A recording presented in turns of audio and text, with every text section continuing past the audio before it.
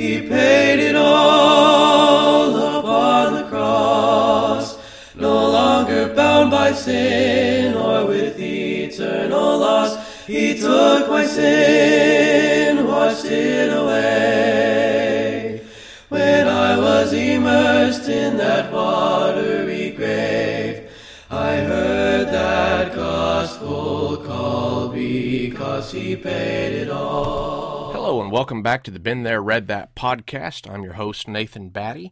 This program is brought to you by ChristianResearcher.com and is available for download on Podbean, the Podbean app, iTunes Store, on Stitcher, and on Google Play Music. We discovered this week that in order to find it on Google Play Music, you're going to have to put the title Been There, Read That in quotation marks, or you can look for my name, Nathan Batty. Either way, it will pop up if you do the search in either of those methods, using either of those methods. Okay, so today we're going to do a special episode, and we're going to title it, Don't Waste Your Money. And what we want to do is talk about some money tips when it comes to books and how to make sure you're buying good books and not wasting your money. So we'll get started. I want to talk a little bit about budgeting. Whenever you start talking about books with people, people say, I can't afford books right now. I can't buy some of the books that you're recommending. So I want to talk to you just a little bit about that. My situation is quite unique, and I realize that.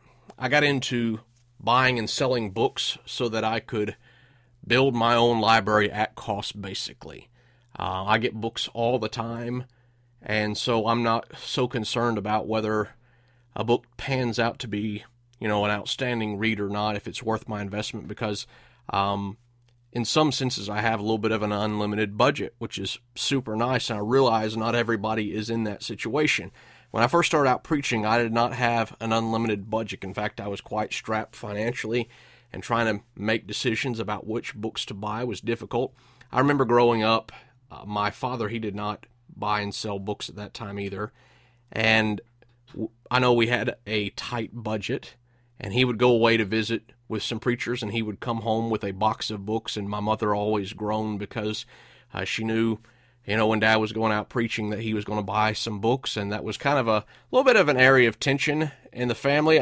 She understood that he needed these books for his work, and so, that's how it is. Some fellas, they buy fishing gear all the time. They're trying to sneak fishing gear past their wife, or they do hunting gear, and they're trying to sneak hunting gear past their wife. Or, conversely, sometimes women go shopping for clothes or at Hobby Lobby, and they come home and they're trying to sneak this past their husband. So I understand the concept of having hobbies and trying to fund those hobbies and that being problematic at times. And so I want to address those issues and maybe provide some suggestions that will be helpful for you. And also talk about how to best spend your money on as far as which books to buy. Okay, so a while back I read a book called The Preacher and His Work by Jack Meyer Sr. Again, that's The Preacher and His Work by Jack Meyer Sr. Jack Meyer Sr. was a preacher in the Cups and Class Churches of Christ. And I came across this book, and I would highly recommend this book. In fact, I recommend it so much, I contacted the publisher. It was out of print, and I had them print me a batch of these books. I ordered 100, and I still have quite a few of those left. You can pick up a copy at ChristianResearcher.com. The Preacher and His Work by Jack Meyer Sr. And anyway, in this book, the title's a little bit deceptive because you think, I'm not a preacher, I don't need this book. Well, this is actually about church leadership more in general, the work of a preacher in particular, what preachers should be focused on, but also what a congregation should expect out of their preacher.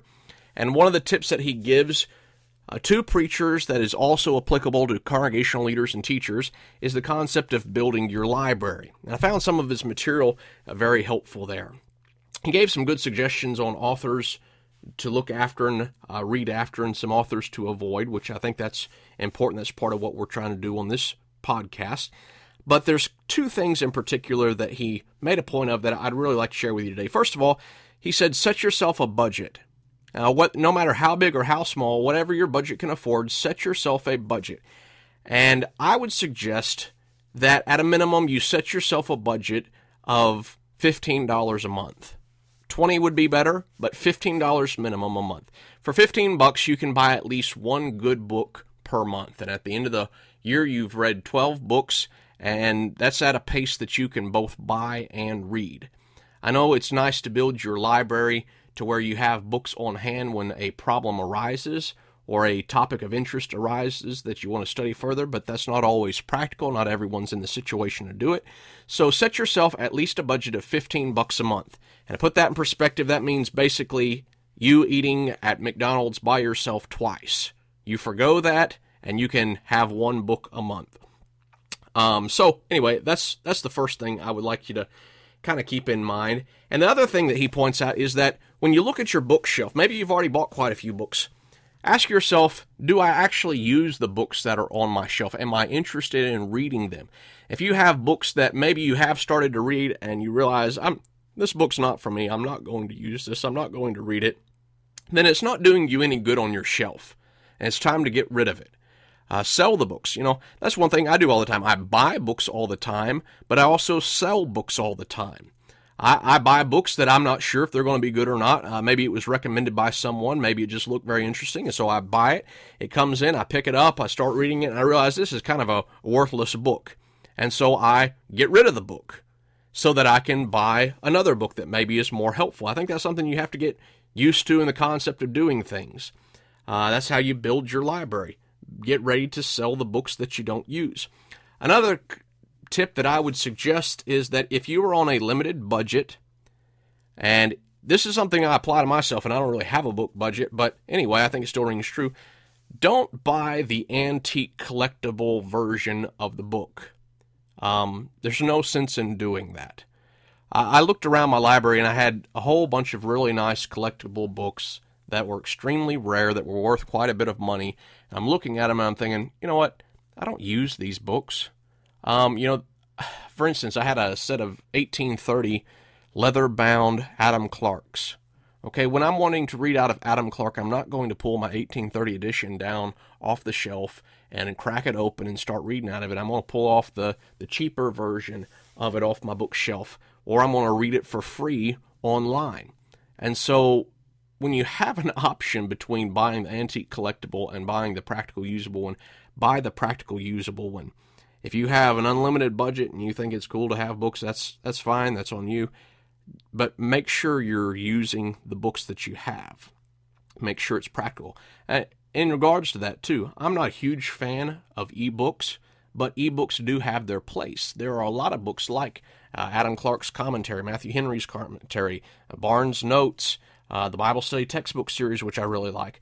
A lot of those books are free through either eSword or Olive Tree, and that's one way to get access to those books. And so this is what I suggest to people. If you have a nice set of Adam Clark's commentaries, basically that's worth $100.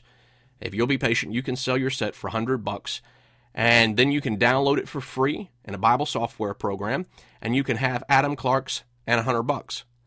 Now, here's the fact. Nobody that I know of is going to sit down with Adam Clark, crack open Volume 1, and read from page 1 to the end of the book, and then pick up Volume 2 and go all the way through 6 volumes reading Adam Clark from cover to cover. Nobody does that. They use it as a reference tool. They're going to read maybe a paragraph out of it. They're going to pick him up and see, what's he say on Matthew chapter 1 and verse 5? But they're not going to read his entire thoughts on Matthew 1. If you're going to read a commentary like that, yeah, it's good to have a hard copy. But if you're only going to use it as a reference, get a free reference and use the free reference. And invest your money, your $100, invest it somewhere else. And so those are some tips about where to spend your money and how to save some money. Another concept, and this is kind of changing gears a little bit. This isn't so much about budgeting, but it is about buying quality books. So you have your budget, $15 a month, and you're wanting to make sure you buy a good book for $15, one that's going to benefit you and improve your Bible knowledge, Bible study skills, your teaching ability. So you want to make sure you're buying a good one. Here's some suggestions that I would make to you that I have found beneficial for myself. This is how I started out, and some techniques that I've learned. Number one, this is the number one suggestion I would make. If you don't get anything else, get this one. Ask faithful brethren who know books what books to buy. Okay? whenever I started building my library, I sat down with Brother Ron Corder, my dad, Brother Alan Bonifay, and Brother Richard Bunner, and I started asking them what their favorite books were, which ones they learned from, which ones I should target buying, and I made a list of all their suggestions. And then I began comparing the list one with another, and the books that were on each list, and there were some books that were on all 4 of their lists, those are the ones that I targeted and sat down and began to read. I also got to know Brother Bill Ferguson, who was a book dealer at the time and knew books really well, and I began to pick his mind about not only what books were out there, but what a good price was to pay for the book. That's something that's important and difficult to find out as well. You know, you'll be in a bookstore and you'll be in half-price books saying you'll see this book and it'll be $15 and you think, wow, this looks like an interesting book. 1, is it a good book? How can I find this out? So you're going to have to do a little research. And 2, is $15 a good price? I would say, as a rule of thumb, as far as pricing goes, if you don't have, somebody to contact directly, Amazon's a good place to price compare. Now, that's essentially what they do at half-price books. When you bring in your books and you're going to sell them to half-price books, half-price is going to look up online what they can sell them for, and then they're going to offer you pennies on the dollar. So, by the way, whenever you sell books, if you're wanting to make money off books, do not take them to half-price. Sell them yourself on Amazon, and realize that on Amazon and eBay, you're going to lose about 20% of your actual sell price. So keep all that in mind. But getting back to it, ask brethren who know books and talk to them about it. If you don't know someone that knows books, well, you know me, you're listening to the podcast. Write me and ask me about the books. I love talking about books and giving people recommendations on books. I may not know the books, but you're free to ask me. Find other people who like books and read quite a bit and ask them which books they have found helpful. And what I want to say kind of in regards to this as well.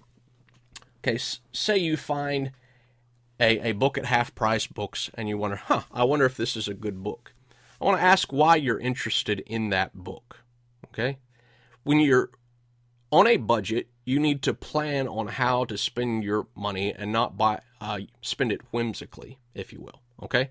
So, for instance, if I'm wanting to study the Gospel of Matthew, well, I'd probably contact Brother Mike Criswell, who wrote a commentary on Matthew, and ask him which books he found most helpful in studying Matthew and which books were problematic. By the way, I would just buy Mike Criswell's commentary on Matthew if you're wanting to study Matthew. That's a great place to start studying. But after you've read his commentary, contact him. You want to read some more, ask him what his favorite and most helpful commentaries were on the book of Matthew. Okay, if you want to study the topic of baptism, ask some preachers about what their favorite books were on baptism and target those, buy those, read those. Now, after you've read all the recommendations, you might still want to keep reading along those lines, and you might venture out and start trying out some other books. But don't begin with the experimental stage. Begin with the solid recommendation of faithful brethren who know books. That will save you a lot of time and a lot of money. And time is money, right? That's the other thing with books. You have a limited amount of resource to purchase books and obtain books. You also have a limited amount of time to read the books because you have a life, you have a job, you have a family. And so instead of buying books that might or might not be helpful, learn from the experience of others, because gospel preachers who spend a lot of time studying and reading have opportunity to read through and wade through a lot of material that isn't overly beneficial, for lack of a better way to put it. And so rather than reinventing the wheel yourself, build off of the knowledge of others. That's what wisdom calls for. Okay, so the number one way that I would recommend building a good library is by asking brethren about it. The number 2 way is by looking for reviews of books. Okay? And here's a few ways to do that. Whenever I'm on Amazon and I see a book that looks interesting, I always go and look at the reviews. If a book doesn't have reviews, maybe that's because it was just written, or maybe it's because this is an oddball who has no backing and no background. Self-publishing is nice in the sense that you can write down your thoughts and you can share it with others in a semi-professional type of a format. However, the difficulty with self-published books is they're not peer-reviewed, and nobody knows about you. And so when I see a self-published book on Amazon, I'm rather leery of purchasing that book, to be honest with you. Especially if there are no reviews and there's no background about what the person has written. Well, one of the benefits of an actual publishing company publishing a book is that they demand a certain level of scholarship and quality out of their writing that you don't always receive in self-published books, and sometimes self-published people are kind of out there on a limb writing about weird stuff, and it's just a waste of your money. Go to Amazon and look for reviews. Look at the critical reviews. You're not just looking for someone who says, yeah, this is a great book. Okay, that's not very helpful. It means they liked it, but it tells you nothing about the book. Look for somebody that has written a review that's rather critical of the book, that points out its positive qualities and its negative qualities. That's what we're trying to do on this program, is to provide you with that same type of material. You can go and find religious journals that review books. So if it's an important book, you can do a Google search and you'll find some type of religious journal where they have given a formal review of the book. That's very helpful. One of the downsides of religious journals is that, one, sometimes they're biased in one direction, and two, a lot of times you have to have a paid subscription to read the journal. So there's no point of paying money to read the review when you could pay the same amount of money to buy the book. Anyhow, that's just common sense. There's two other books that I've found that are very helpful in building your library. One is an Old Testament commentary survey by Tremper Longman III. That's the Old Testament Commentary Survey by Tremper Longman III. And the second book is New Testament Commentary Survey by D.A. Carson. A New Testament Commentary Survey by D.A. Carson. Give you a little bit of background on Tremper Longman and D.A. Carson if you're not familiar with them. They are from a Reformed background, evangelical background. They believe in the full inspiration of Scripture.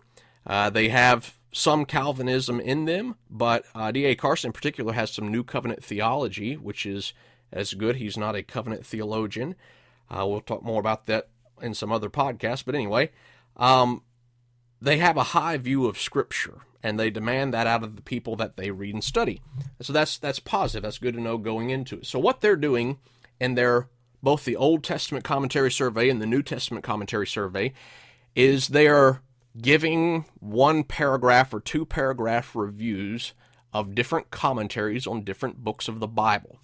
So, you decide that you want to read out of the book of Genesis. You crack open Tremper Longman's Old Testament Commentary Survey, you go to his section on Genesis, and there he lists about, this is probably like 30 different commentators who have written on the book of Genesis, and he gives a star rating system, anywhere from 1 star to 5 stars. And in his 1 paragraph review, he tells you why he has given it either a positive or negative review. He reviews it on content such as levels of writing style. Is this a critical academic type of a read that's not going to be beneficial to the average person?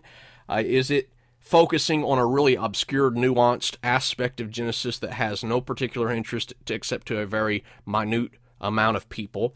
Is the writer going to take a full inspiration of Scripture view? Is he going to be fair with the text? Does he have some type of hidden motive or agenda underlying him? A whole bunch of background like that.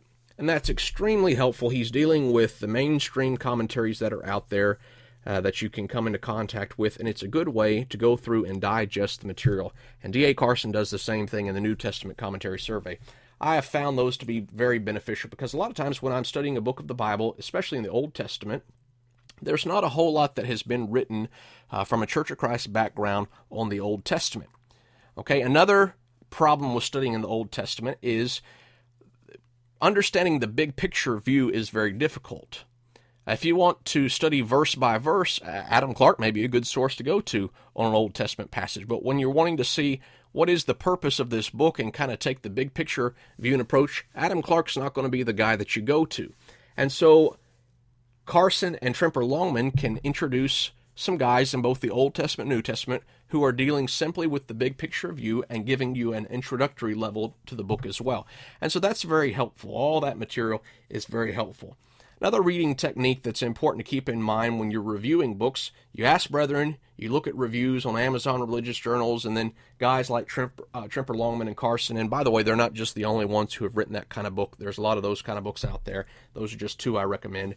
But a couple other techniques are, when you're in half-price books or you're at somebody's library, like if you come over to my house and visit me and you're looking through my library, you find a book that looks interesting, crack it open and look at the index.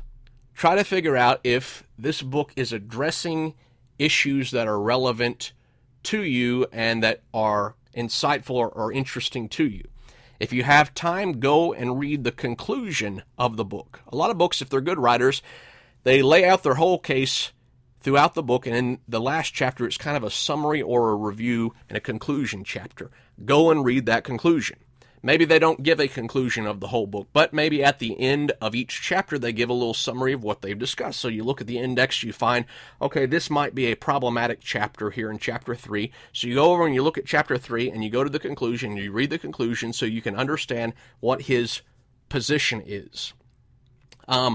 Maybe he doesn't give a summary like that. And so look at the index and go through the book and try to locate some of his main points and discover what type of position he takes. For instance, the other day, I pulled a book off my bookshelf written by Millard J.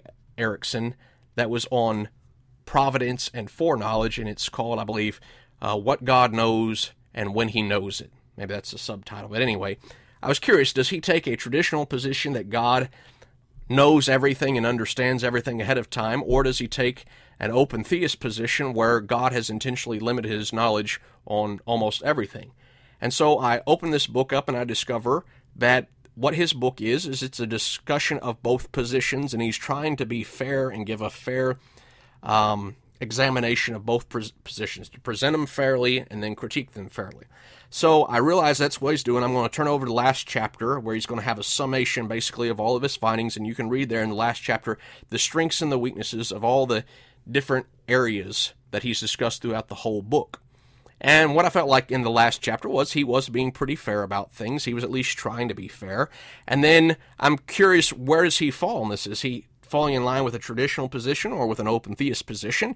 And by reading the last page in the book, you come to the conclusion that though he does see some strengths in the open theist position, he ultimately rejects it and falls for a traditional position, a view of God's foreknowledge. And so that's really helpful. That's a good way to read the book. That took me maybe 15 minutes to do that and to come to a conclusion of what Millard J. Erickson's position is and whether I want to sit down in the future and read the book in its entirety.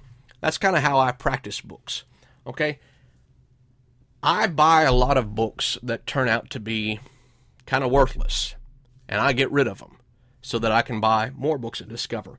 I'm in a unique position where, again, I don't have a budget, and also where I can review books. That's part of what we're doing on this program, and I want to be able to go through and give people honest opinions on books in a wide variety of topics and areas. I want to be well-read in many different areas, and it takes time to do that. This is going to be a lifelong process, and I'm going to constantly be rotating books in and out of my library, probably for the rest of my life. You don't have to do that, okay? That's what I want to encourage, give you some hope. You don't have to build a library like I have and like a lot of gospel preachers have. You can build a really nice library for $15-20 a month, buy books that are usable, that are good books where you're not wading through a bunch of baggage. Brother Roncourt has a saying, he says, it's all chicken and bones. What he means by that is every book is going to have some good qualities and some bad qualities or some hang-ups in it. You want books that are more chicken than bones. Okay, I love eating fried chicken. I love eating fried chicken with the bone in, but I do not eat the bones. That's kind of how it is when it comes to Bible commentaries and religious books. You want books that have some good meat on them, but don't have too much baggage that come with them. The ways you discover that is by asking gospel preachers, by looking at reviews, by surveying the books, and purchasing wisely. Build yourself a budget, purchase wisely, and God bless you in your efforts to learn more about His Word. Thanks for tuning in and listening to the podcast today. If you haven't subscribed, be sure to go to either iTunes, go to Podbean, which is our host site. You can go to Stitcher, and you can also go to Google Play Music, and you can find us on there. And by the way, one feature we're going to try to start doing is that on our website, ChristianResearcher.com, we have a page there about the podcast where we list the episodes and the content. And on there, we are going to start providing a list of the books that we discuss in each episode. So today we talked about Jack Meyer's book, The Preacher and His Work, and we also talked about the New Testament, Old Testament commentary surveys by D.A. Carson and Tremper Longman. I will note those titles on the page so that if you want to find those and go purchase those, you can do that. And we'll start trying to do that with all the books that we mention, and at least the ones we positively want to recommend to our listening audience, so you can find a list of that easy. Because I know some of y'all are listening to this in your cars, you're going to work, you don't have an opportunity to write things down. You can go to our website, ChristianResearcher.com, and find a list of the books from each episode that we record. Thanks, have a great week, and be sure to tune in next week and listen as the next podcast episode comes at you. Have a great one. Sacrifice, he paid the price. He paid it all upon the cross. No longer bound by sin or with eternal loss. He took my sin and washed it away. When I was immersed in that watery grave, I heard